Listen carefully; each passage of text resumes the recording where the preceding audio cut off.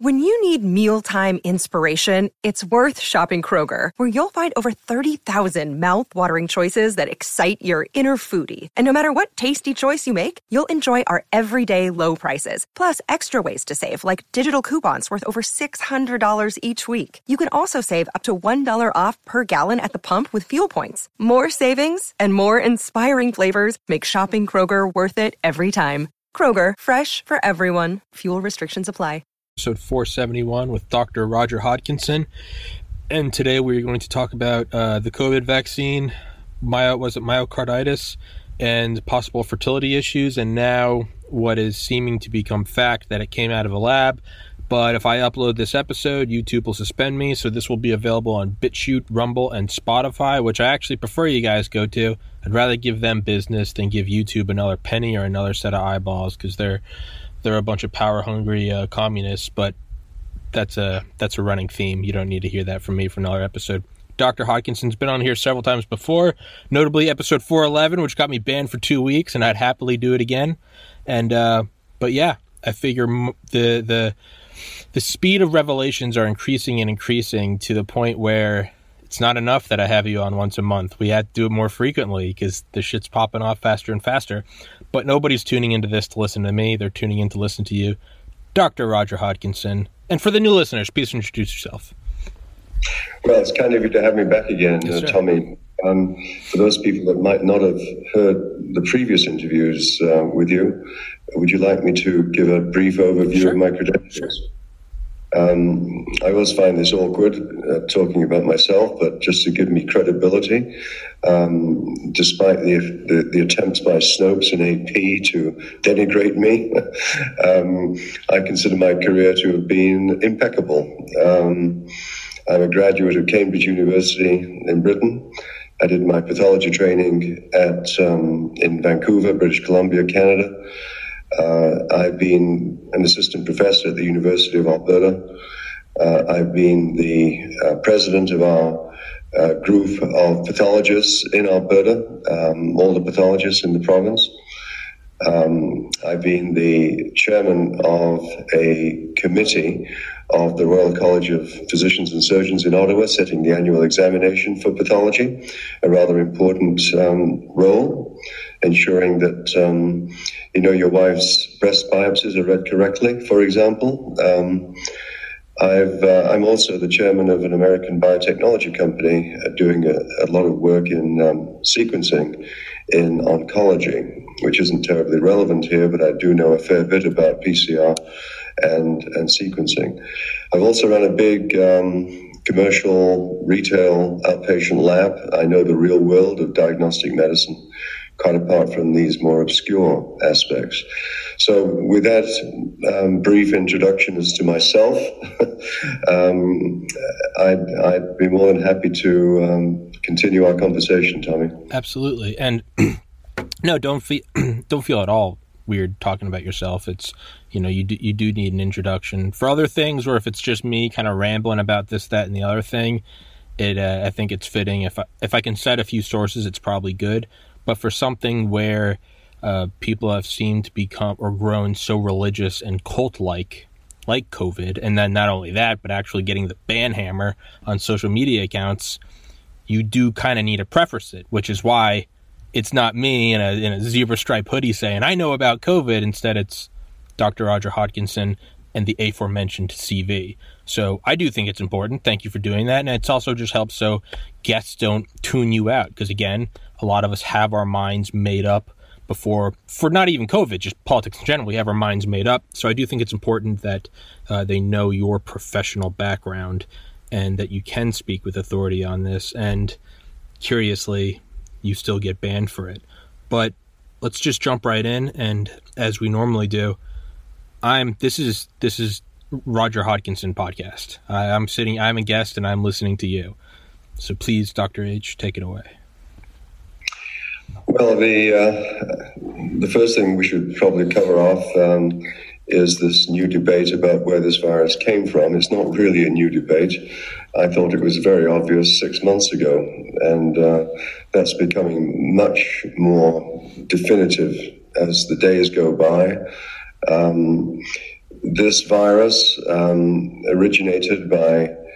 started off in life as a contract by no less than Dr. Fauci, flip-flop Fauci. It's not just the mass he's guilty of making us submit to. It's the creation of this virus from the very get-go, because he wanted to do what's called gain-of-function research on this virus, which is a technical word for bizarre as it may seem. It's a technical word for making a virus much more dangerous, more transmissible, and potentially more infectious, so that you can study it better for how to treat it and prevent it. What that doesn't recognize is that there is no lab in the entire world, including the States, that's 100% safe. Such a lab does not exist anywhere on Earth. The machines can be made safe, but you have the human factor, and that's unfortunately what happened in this particular case. Fauci offloaded this gain-of-function research through a white-gloved intermediary to the lab in Wuhan to do the work, because he knew that Obama had prohibited it from taking place in the States. So this work was done in Wuhan. They genetically engineered this coronavirus, this bat virus, to be more infectious for humans. And that was never supposed to get out of the lab. This wasn't a malicious bioterrorism weapon. It would be a terrible bioterrorism weapon because it doesn't kill enough people. But they did this work, and one fine day, it got out on a pair of dirty shoes into the local environment, and before you could spit, it was on multiple flights to Milan because of a huge air traffic between Milan and Wuhan, because that was where they needed cheap Chinese labor for the Italian leather industry. Milan had the distinction, still has the distinction of being having the largest concentration of elderly people in nursing homes in all of Europe. And so it was a perfect storm. Milan got hit by this virus from Wuhan, and the elderly people in Wuhan started dying in large numbers. So that's the genesis of the virus. It should not be called, as Trump famously once said, the China virus. China. No, China virus. No. It's a made in USA virus. And Fauci's sticky fingers are all over it.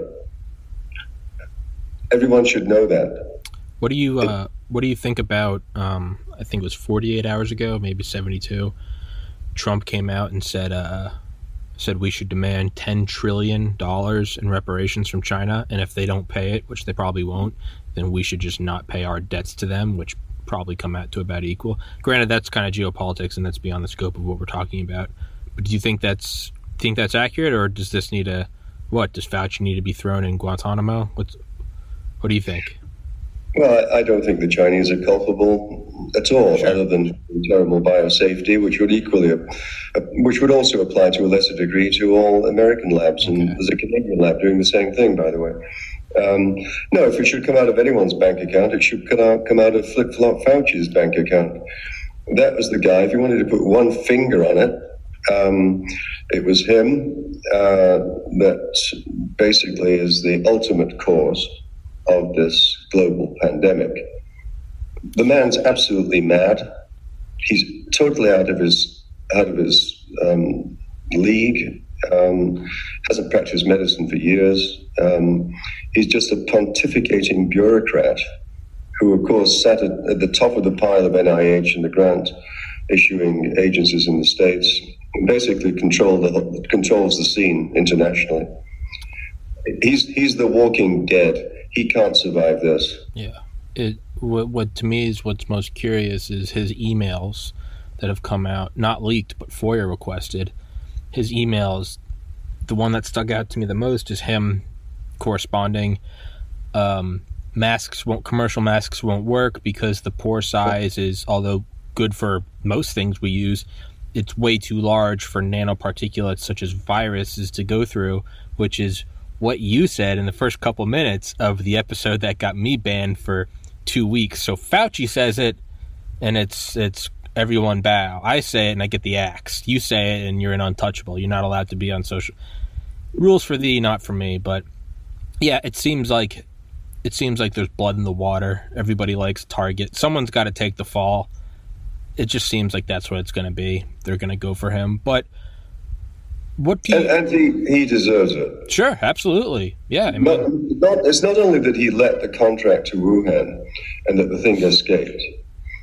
It's that he's been personally responsible for all these mandates, which are utterly arbitrary, have no basis in medical science, inflicted enormous harm on the whole of the society, affected commerce, weddings, school openings, closures, businesses have gone bankrupt by the hundreds of thousands, etc., etc., etc.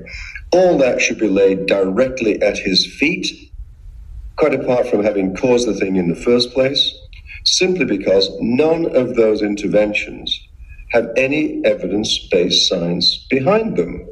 If you were to say masks don't work, which he was saying about the flu a couple of years ago, nothing's changed in that respect. If you say that 6-foot rule doesn't work because of aerosol distribution, which is very clear. In other words, the virus is everywhere in Walmart. It's not just in the aisle where someone's just walked by you. It's everywhere. If you say that lockdowns are producing enormous harm and very little, if any, good, if you pull all that together, what have you got? A very simple statement. 2 words. Nothing works.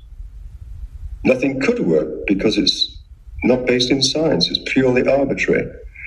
Nothing did work. They tried it over and over again for a whole year. And didn't Einstein once famously say about stupidity? The same thing again and again, expecting different results is insanity. Exactly. And lockdowns, of course, have left a tale of woe of just indescribable carnage. Mm-hmm. So he's not only responsible for starting it, he's responsible for the massive consequences of it. And Trump doesn't escape criticism here either, quite apart from it not being a China virus. Trump, macho, I'm a Trumper, I think you are. Mm-hmm. I think he's the savior of democracy. I dearly hope he gets in next time for all kinds of good, sound, social, democratic reasons. But he wanted to show he was in control mm-hmm. and was doing something dramatic. And so he said to Big Pharma, look, here's a few $1 billion of taxpayers' money. It's a gift to you. All you have to do is create a vaccine for me so that I can show people that I'm doing something. Mm-hmm. And I want it done rapidly. Mm-hmm. And, of course, you'll be able to make billions out of this once it's successful. And to sweeten the pot, I'm going to make you totally immune from any prosecution. Mm-hmm. So they all went to work. Much work had already been done, by the way, because of unsuccessful attempts to do similar vaccines for SARS and MERS. And they came up with this very sophisticated, very clever vaccine for COVID-19. But the point is, it never was an emergency. And it was the declaration of an emergency that is the predicate for releasing a vaccine that is totally unsafe, mm-hmm. with all the consequences that we're going to talk about later on in this interview. So that's how it all started. It's Fauci, aided and abetted by an idiotic Brit, Neil Ferguson at Imperial College London, who made these Armageddon predictions about how many people were going to die, despite the fact that he'd been wrong by orders of magnitude. With previous epidemics, no one had the gumption to actually do due diligence on his ridiculous projections. So the two of them deserve a fiery day in hell. Hey, man, it's the amount of economic damage they've done to the world, the amount of health, the amount of people, the amount of emotional damage people have done. It's the amount of schooling loss, the amount of research and development loss, the increasing price of everything from poultry, chicken breasts to computers and graphics processing units. Everything. It's thrown a big old wrench in everything. And humanity will come back. We always do, but it can't be swept under the rug, because if we don't learn, there's nothing, it's over, not over, but what's done is done. I can pick up this AirPods case and I just dropped it. I can't undo the dropping. I can take note of that and make sure I don't drop it again. But everything that's happened is over. So with that, let's pivot. What can we do going forward? And what I think we can do is, aside from just talking about it, which apparently you and I can't do, is to make people aware of what's going on. And again, not me, but you, the physician. What are your concerns with, am I pronouncing it right? Myocarditis? Carditis? Mm-hmm. Myocarditis, that's right. Can you explain what that is and what your concerns are pertaining to specific age groups? Sure. Well, we're talking now about the complications of the vaccine, the experimental, very unsafe vaccine. I want to make it very clear, I'm not an anti-vaxxer. Mm-hmm. I take vaccines myself. They're a very important aspect of public health. I have all of mine. But they should never be introduced unless there's a profound emergency, which there was not. They should never be introduced without the most thorough clinical trials that typically take 2 to 4 years. That has not happened. And what we're seeing rolling out now are all the complications that a formal, usual clinical trial would have discovered. And if they'd been discovered during the clinical trial, I can guarantee you the vaccine would never have been released. So what we have going on right now across the world, with billions of people being injected with these vaccines, all of which are very similar, what we have is the world's largest ever uncontrolled clinical trial. We haven't a clue what could happen in the medium to long term because it's just not been studied. It's not been studied in children. It's not been studied in pregnancy. It's not been studied in older people. The trial continued for only a matter of months. And what are we seeing coming out of that? Well, we've already seen unusual thromboses in the brain, blood clots in the brain, particularly affecting women under 55. We're seeing blood clots in the legs, traveling to the lungs with pulmonary embolism and killing people. We're starting to see significant numbers of myocarditis in young males. Myocarditis means inflammation of the heart. Now, myocarditis is a very significant complication. It's all very well for them to slough it off as mild, but you're causing inflammation in the heart of young people, which can have long-term consequences that take years to discover. I'm talking heart failure here.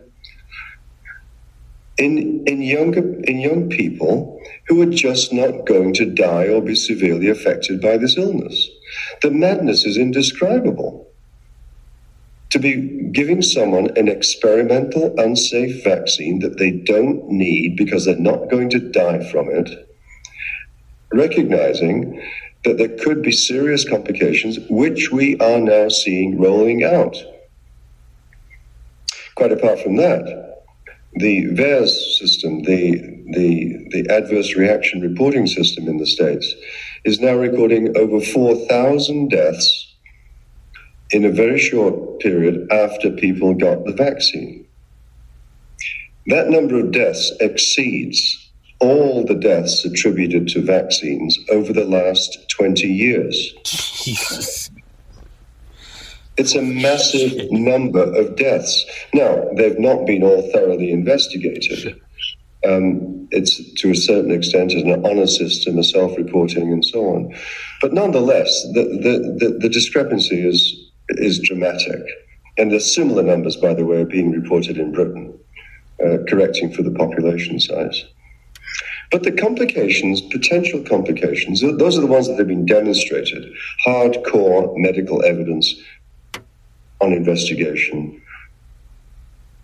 People of different age groups coming down with these different complications, which should be enough to stop it in its tracks today for everyone, regardless. But there are two more potential complications. Really one, just affecting both sexes, and that's infertility. Now, I want to make it very, very clear, because some comments have been made about me in the media when I say this, that somehow I'm off my rocker, and, everything else I've been saying sounds legitimate, but this is off the wall. Well, it's not. And I want to make it very clear. I'm talking about potential complications based upon the scientific literature. And if these are potential complications, then they should be excluded with appropriate studies before any more vaccinations, particularly of young people, take place. And I'm talking here about infertility, and let me explain why. The Pfizer submission to the Japanese authorities, which was conveniently submitted in Japanese, has just been discovered and translated.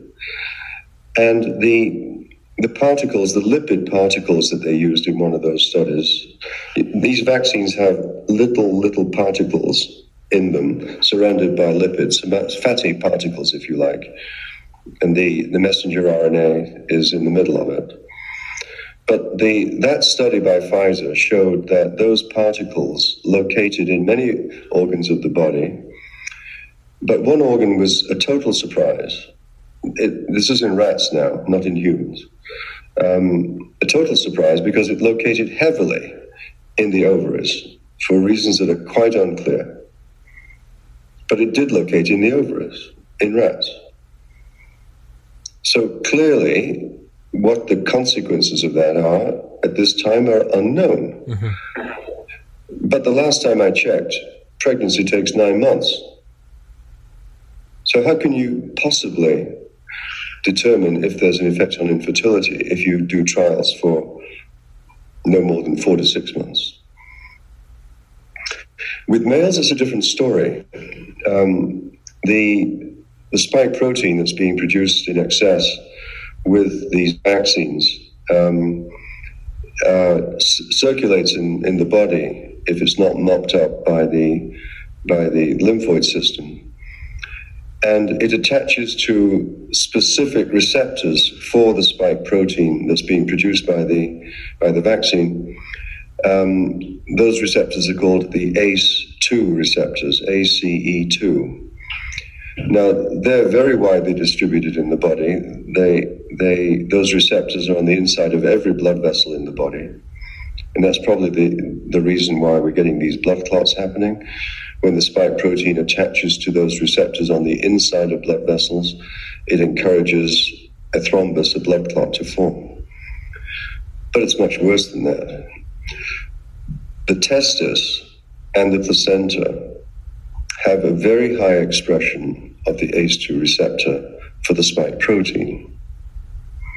So clearly, you could have significant risk for pregnancies being rejected, and you could have significant risk for male infertility. Now, I want to emphasize, this is theory based upon fact. The extension of the literature to show that there is attack by these vaccines on both the ovaries and the testes for different reasons. But it's a matter of the literature saying that could happen, that is happening. What the consequences of it is, we don't know. And therefore, it's the old story with trials. You don't know what you don't know. That's precisely why there's a trial, because you cannot predict always the unexpected consequences of what you're doing. It's the same with any drugs. They have to go through extensive trials to see if there's unexpected consequences. So for those people that think I'm going stark raving crazy, I tell you, no, I'm emphasizing that this is potential risk. It has to be taken very seriously.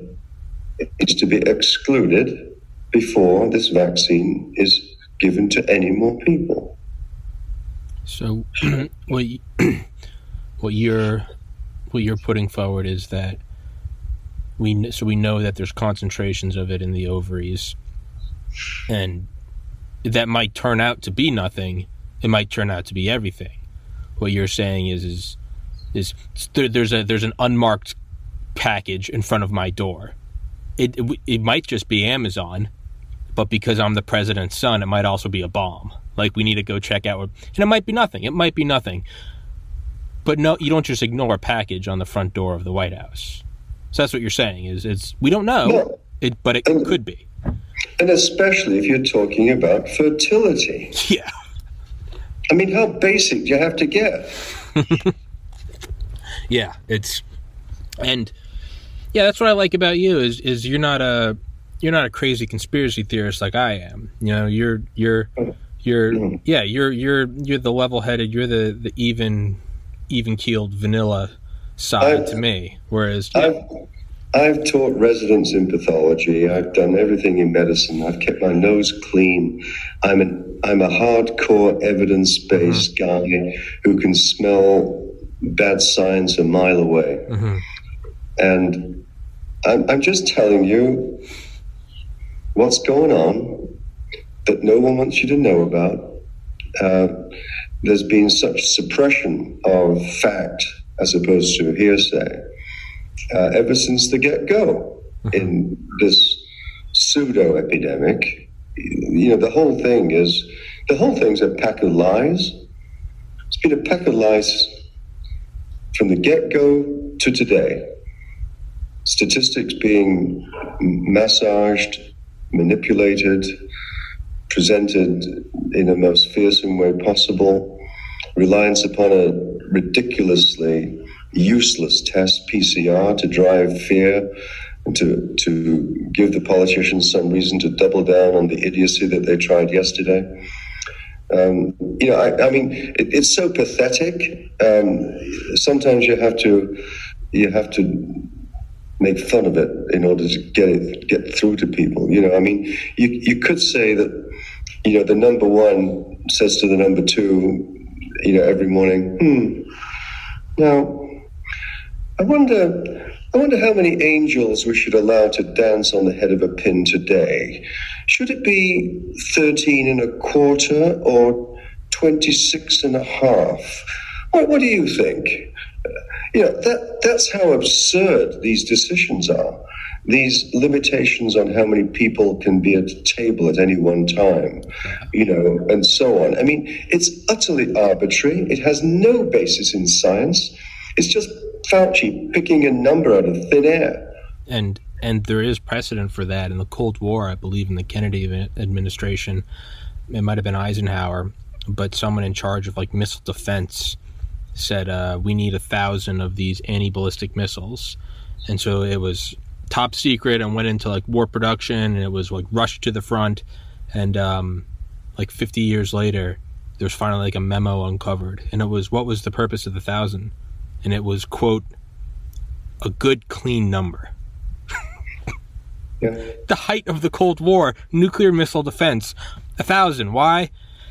I don't know. It looks good. Big 1, 3 zeros. I like it. You got a straight one and 3 round ones. That's what it was based on. And it kind of seems like that, right? You can only have this many people. You don't need you need a mask when you walk into the restaurant. If you sit down, you're fine. You don't need one in the bathroom, but you need it in the lobby. You can have it below your nose here, but it just, a lot of it does seem, like you said, it's the macho, I have to be seen to be doing something. And if I say we can't have more than 45 people in Applebee's, I mean, at least there's something for someone to grab onto and go, yeah, there we go. You know, you could say there's one good thing that's come out of this epidemic, this pandemic, and that is awareness of gain of function. Yeah. This particular example of gain of function is, in the grand scheme of things, trivial. Mm-hmm. It's actually a very minor disease for the vast majority of people that get it. And even the people who get it, of course, are a very small fraction of the population, right?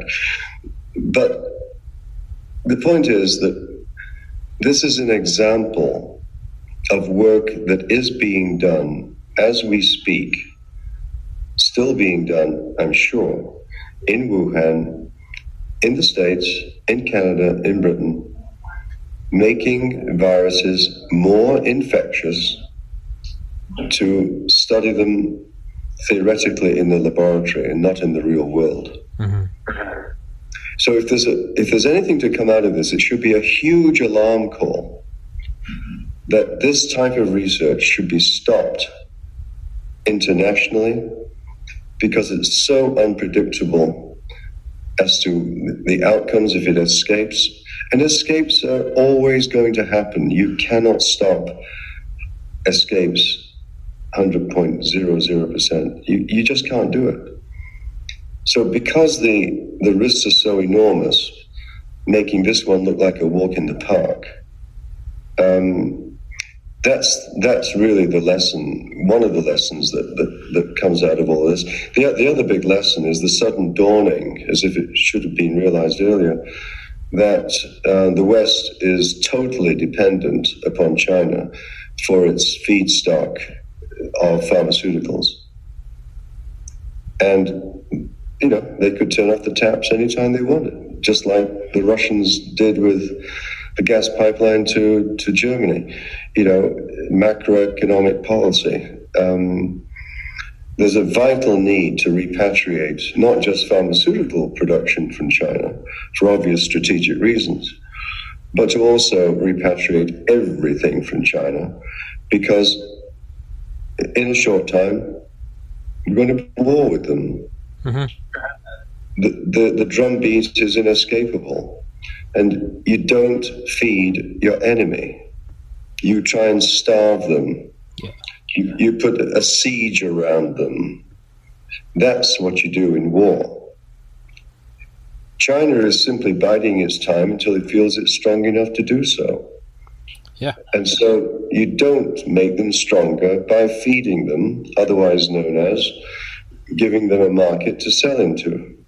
And for everyone that thinks, because I've had people comment that before, and it sounds like a great big conspiracy. It's not. Stealth War by Brigadier General Robert Spalding and the 100-Year Marathon by Michael Pillsbury, the former Deputy Secretary of Defense under Ronald Reagan.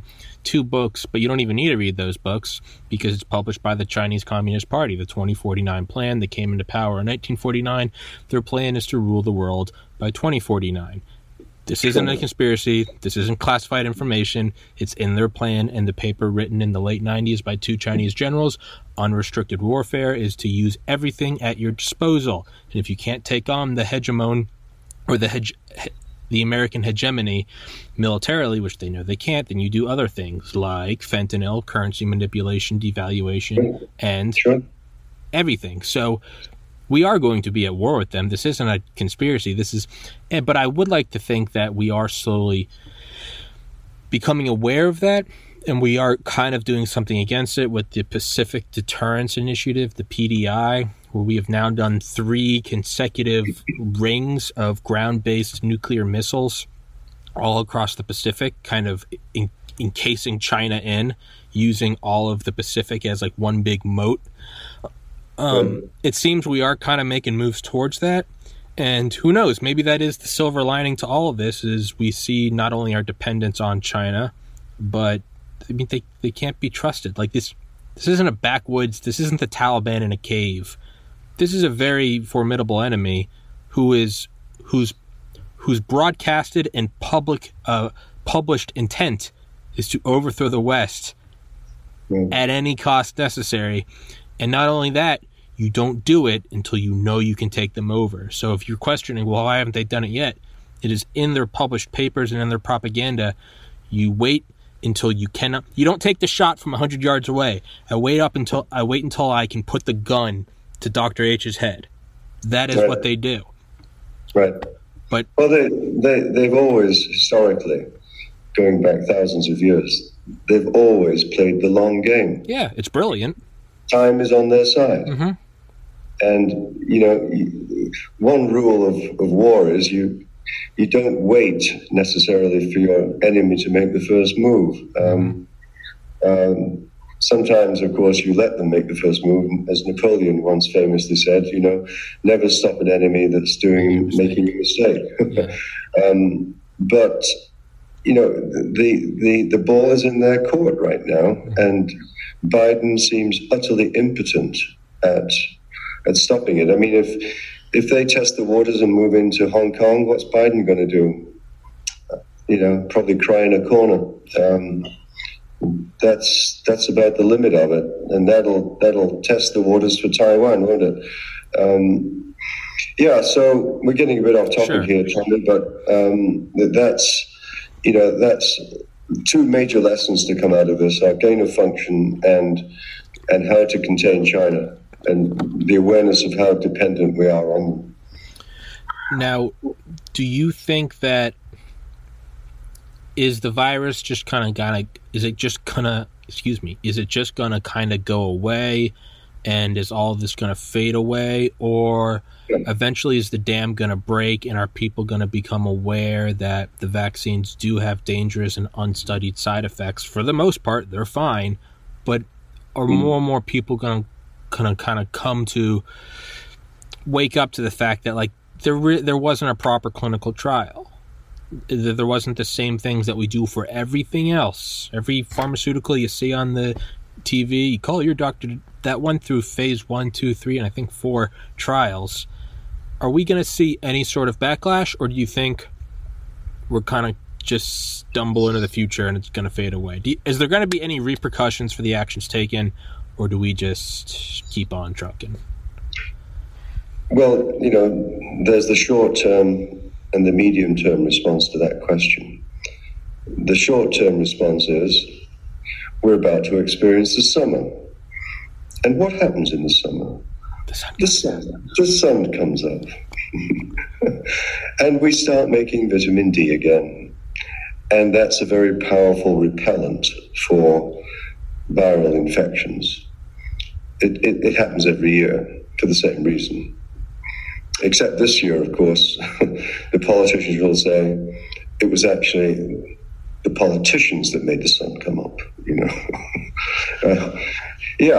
they'll take credit for wrestling this to the ground when it's nothing of the sort. It would have died away anyway, and the sun helps it.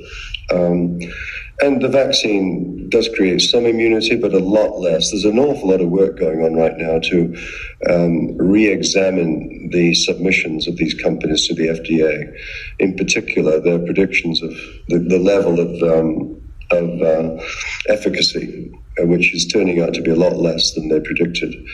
But if you add in the immunity from the vaccine, the cross-reactivity from the fact that we've all had coughs and colds many years, which give us some additional protection against new variations of the coronavirus, and the summer, all things together, and we've seen the case rates, so-called case rates, which of course are predicated on PCR. We've seen the case rates and the death rates dropping internationally. So it's going to go away in the summer. To what degree it comes back in the fall is anyone's guess. We'll have to wait and see. It probably won't be anything like what we've seen over last winter. But time will tell. We can't control these viruses. And that's one thing that politicians have to get their mind around. In 2021, with all our incredible sophistication in medicine, we cannot control the spread of an upper respiratory tract virus. It's just impossible. What we have to do, in the absence of therapies, and of course ivermectin and hydroxychloroquine might be shown finally to be effective. What we have to do is accommodate to them like we've accommodated to the flu every year in this century. Yeah. We accommodate in practical ways that the average individual is perfectly well aware of and very responsible about. You don't go to work if you're coughing and spluttering and got a fever. You don't visit granny in a nursing home. Ordinary people can be relied upon to handle these kinds of things very effectively all by themselves. Politicians just don't want to accept that. They've wrapped themselves in the flag, we are your defender against every life risk, and we take that role very seriously because you know what? You can't be trusted, you see. Yeah. We're the ones who can be trusted to look after you. Yeah. So bear that in mind next season, would you? We've done our best to protect you this time, but some of you stupid buggers are not smart enough to take the vaccine, are you? So, yeah, you'll be the reason it comes back next year. I mean, the morphing of this knows no end. Yeah. The next one's going to, of course, is going to be the vaccine passport. I mean, thank God we've seen Britain and Israel rejected, and a number of American states too, led by DeSantis. But, if states abrogate their responsibility on vaccine passports and simply devolve it to the airlines and box stores and hospitals who are demanding that you have it before you can walk in, that's an abrogation of their responsibility. They should be taking the lead on this, if necessary by legislation, to say that no one shall be discriminated against about whether they have or have not had this vaccine, whether they do or do not wish to disclose it. That's a matter of personal responsibility. We don't expect people with HIV to be walking around with a tattoo on their forehead, do we? No, we do not, for very good reasons. And it should not be expected because of this essentially trivial disease. Mm-hmm. It's just everything in the last year has been totally turned on its head. I mean, the logic is indescribably insane. In medicine, we have a word, at least in Canada, it's called being sectioned. That doesn't mean vivisection, by the way. Being sectioned means I, as a physician, have a right to call the police and have you immediately taken to a psychiatric institution. That's what physicians have a right to do, because you may be a danger to society if you're really a raving schizophrenic. Yeah. Okay? So, in my opinion, these politicians should be sectioned. They should be put away for life because they've acted with arbitrary measures that have been immensely harmful.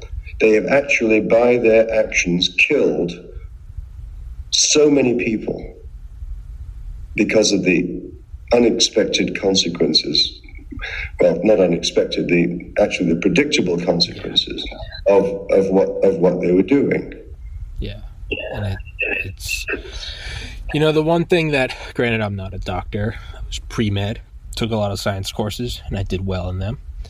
The one thing maybe it's just my own personal bone to pick, and it's a luxury that this is my concern, but man, the perversion of the statement, trust the science, is the biggest slap in the face to the beauty of science. The beauty of science is it reproducible? Everything is a theory. Gravity is still a theory. Break it all down. Once you think you have it figured out, break it all down again. What's the most prominent example of trust the science and don't look any further? It's that the sun revolves around the world. And if you go against it, we're going to lock you in a dungeon or we're going to burn you at the stake. No, you approach it with fearless sobriety and examination. And you look at it again and again and again, and you break it down, you put it back up, you break it down, and when you can't break it down anymore, you go, I think that might be the closest answer we can get. It's 9.81 meters per second. And it's just like, no one, if I put out a video saying I think gravity is 11.3 meters per second, you don't need to ban it. You don't need to say, trust this. You go, no, you're a fucking moron. Show me your peer-reviewed research. And I show you, I go, look. And someone takes the video and breaks it down, and they go, hey, man, that's 9.81 meters per second. The idea of trust the science, not trusting the science, is the very reason we are at the point where we are now, where I am talking to you in real time across hundreds of miles through a flat screen and a fiber optic internet connection. If we just trusted the science, you and I would be dying at 30 years old from the common cold, and our podcast, if allowed, would be written on parchment with ink and stamped with the king's wax seal. That's what trusting the science is. Trusting the science, not trusting the science is the reason we walk on the fucking moon.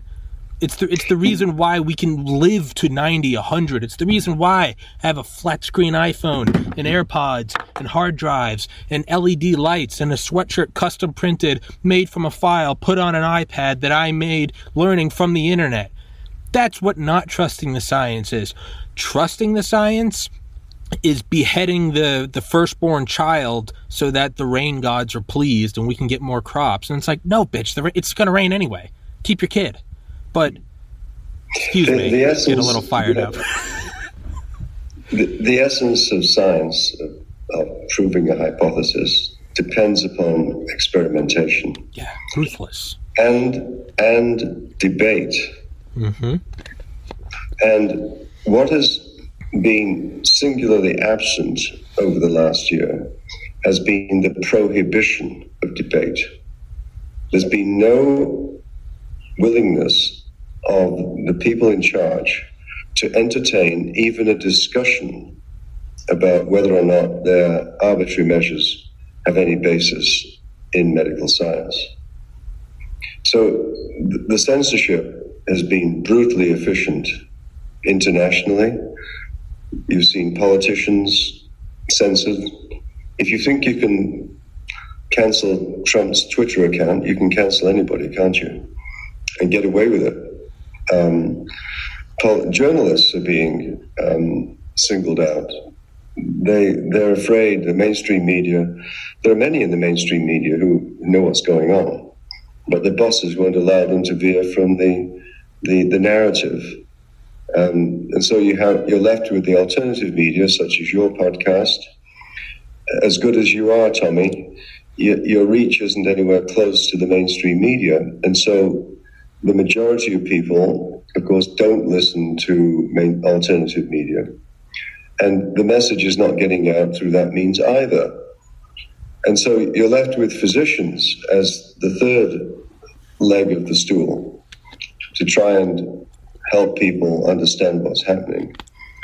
But physicians have been even more brutally silenced by threat of losing your license or your hospital privileges, of being told that you cannot, underlined, prescribe ivermectin or hydroxychloroquine, even though it may save lots of lives and be very, very cheap and safe.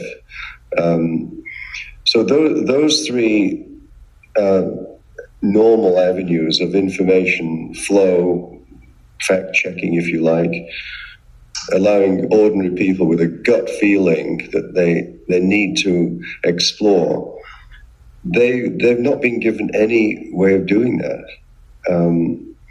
And so the state wades in again with its propaganda, the billboards, and stay safe, get vaccinated, all those messages which are trying to intimidate you or shame you into complying. That very sophisticated messaging from governments internationally has been totally unopposed. And the ordinary people faced with that decision, so easy to go with the flow, isn't it? Government saying it's safe. It just enrages me that four-letter word is being used so frequently as a justification for, we're all in this together. Let's all pull hard and, do our bit and protect the whole world by individually complying, taking this vaccine. The intimidation is grotesque. It's calculated psychological warfare. It's brilliant. You gotta respect your enemy. Make people crumble, Yeah. And, it's, but what's beautiful is it doesn't matter what the mainstream media's reach is, and it doesn't matter how tiny the reach of this podcast is. Just like the jailing and burning of astronomers in the 1400s and the 1500s, the truth will come out. It might take 5 centuries. I'm not saying it won't. That's what history has shown. Sometimes it does. I can guarantee you that there must be hundreds of investigative journalists right now putting the final touches to the books that will destroy reputations. There'll be blood in the gutter when this stuff is really dissected in the cold light of day. It will come out. You cannot stop the truth. You cannot stop the truth. This has not just been, as Dr. Bhattacharya from Stanford said, the biggest mistake, referring to lockdowns, the biggest mistake ever made in public health. No, it's much bigger than that. This is the most colossal mistake ever made in the history of medicine. Yeah. And we're living through it in real time, and it's still going on. You've got DeSantis bravely leading the pack down there. And of course, you had Sweden before that. But up here in Canada, it's the dark ages. Yeah.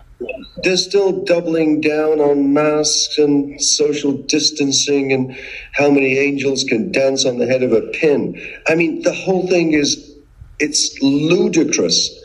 It's a farce. And it's affecting people still across Canada.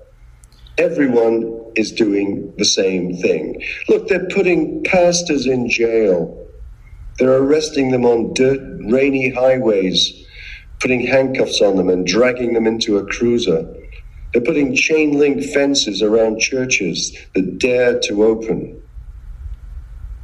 That's what's going on in Canada right now. Whereas in the States, half of the states, and it's growing all the time, you finally seen the light and you're opening up with virtually no restrictions. But it's a totally different scene up here in Canada. People are being arrested. It's there was a child arrested in school just a couple of days ago. The police came to the school and arrested a boy because he was vocal about not wanting to be vaccinated, which the school was basically intimidating into receiving. And a boy, a teenager, was arrested by the police. That's what's happening up here. They're bribing children into being vaccinated with giving them free ice cream. It's simply outrageous that they're getting away with this. And people are dying because of it. It's beautiful about the United States, amongst countless other things, is the Second Amendment. Say whatever the fuck you want. You really going to go up to each person with a gun? It was as applicable as it is in 2021 as it was in 1921 and 1821. Eventually, a tyrant will overreach, or a tyrannical government. Yeah. Stay strapped. I hope it doesn't come to that. I mean, no. It's the deterrence, because it won't. It may come to that if the Democrats' absurd concepts get more widespread, and this whole stupidity of defunding the police and then seeing crime rise. You're kidding me, Well. Yeah, people could rise up and take to the streets. with COVID, it's going to go away. It's going to go away in the summer. People will start enjoying themselves. They'll partially forget, unless you're one of the people that were bankrupted by this. The majority of people, especially the bureaucrats, or as I prefer to call them, the hippocrats, getting a nice salary while everyone else is hemorrhaging. This is going to die away, and whatever the fall brings, we'll have to wait and see. But it's probably going to be a lot less than we've been through this time around. But just think about it. I mean, this is a trivial thing in the grand scheme of things. Admittedly, older people were dying in larger numbers than we'd like, but still, in the grand scheme of things, it's a fairly small number. What are we going to do every fall? Are we going to shut down the entire global economy for reasons as trivial as this every single year? Have people walking around with diapers on their face 6 months of every year, preventing children from seeing facial expressions and learning nonverbal communication? Are we going to do that every year just because these idiots running the show think that we should? I mean, that's how mad this thing is. Oh, all right, let them get away with 1 year of stupidity. Okay. But every year? Are you stark raving loony? It can't happen. We have to learn to live with it, accommodate to it. Just like the Great Barrington Declaration said, focus protection for the elderly. It's the St. Augustine quote: "Truth is like a lion. You need only let it out of the cage; it will defend itself." Or there's another analogy. I think the author Michael A. Singer said it in his book Untethered, The Untethered Soul, and it's truth is like sunlight. I mean, if with enough effort, you could lock everyone away in homes. You could board up every window. You could fill the cracks with putty, and you could keep them there for a month, a year, a decade, maybe a century. I mean, you could keep the game going on a long time, and you could do it well. But you can't turn off the sun. And even if you did it perfectly for 100 years straight, all it takes is one time of a roof caving in or a window breaking and someone going, "What's that beautiful light?" You can't get rid of it. You can make a good effort, and it's not to say you can't, and it's not to say you can't kill and harm a lot of people in the process. You can't. I can stay in this dark room as long as I want. The second I walk outside, there's the sun. You cannot stop the truth. The truth is the truth. It might take 500 years, as we've seen with astronomers. No, it's going to come out really but quick. What I'm saying is well, I say that in a positive way, though. That shows that it might take centuries. Empires can fall. The truth still, eventually, we get a satellite up going around the Earth, and we're going, hey, I think we do revolve around the sun. It will come through. It cannot be anything else, because the truth is the truth. It requires no cover story. It requires no propaganda. It requires no ad campaigns, and it requires no force. You don't have to convince me to inhale, exhale. It's just the truth of what I need to do to live. The truth will always win. And I'd be shitting my pants if I was someone trying to cover up the truth, because you cannot win. Yeah, we can't rely on the courts. The time frame is too long, the appeals and so on and so on. But sober, cold, scientific analysis It'll come out. is being written as we speak. Mm-hmm. It'll come out. And it will make so many people look so culpable and foolish. And that will be for the good, because it will make people distrust the pronouncements of public health officials in any future pandemic. I hope it doesn't reduce the willingness to be vaccinated for good reason. Yeah. That could be a very negative consequence, and that's being openly articulated right now. That one consequence of this it could have a very negative impact on the trustworthiness of public health officials. Absolutely. I mean, that is real damage you're doing, is saying that, you know, you're also seeing it with censorship. We got to censor people who are against the vaccine. You're already seeing it creep into other things. Well, let's censor this guy because he's politically different than me. It's all bullshit. And eventually the truth will march forward and it will succeed. It always does. 77 years and 2 days ago was the invasion of, or the Normandy invasion, the amphibious landing. Things looked pretty fucking bleak then. It's only in hindsight that we can say, oh yeah, no, that was the beginning of the end. We eventually won. The Soviets used their, Stalin's organs, the artillery. They brought down Berlin. Hitler capped himself. And on August 6th and August 9th, we dropped 2 consecutive atomic bombs and ended the war. But on that day in 1944, it looked a little shitty. But it does. The truth eventually breaks through. You know, the remarkable thing about this whole pandemic is human resilience. Yeah. Despite everything that these idiots have thrown at us, which, you know, we tried to comply with, the human spirit is still there. We've actually survived this much better than I thought we would. Life is continuing and it will get much better in the summer. But I think it's a huge tribute to human ingenuity and accommodation and finding ways around things. You know, the single mothers with 2 kids wondering what to do with them. It was tough. It was, you know, nail-biting stuff. But they did come through it. Mm-hmm. And, you know, to a certain extent, we'll be stronger from all of that. We will certainly be distrustful of government, which is a good thing, mm-hmm. Given the way wokeism is taking over governments and universities and so on.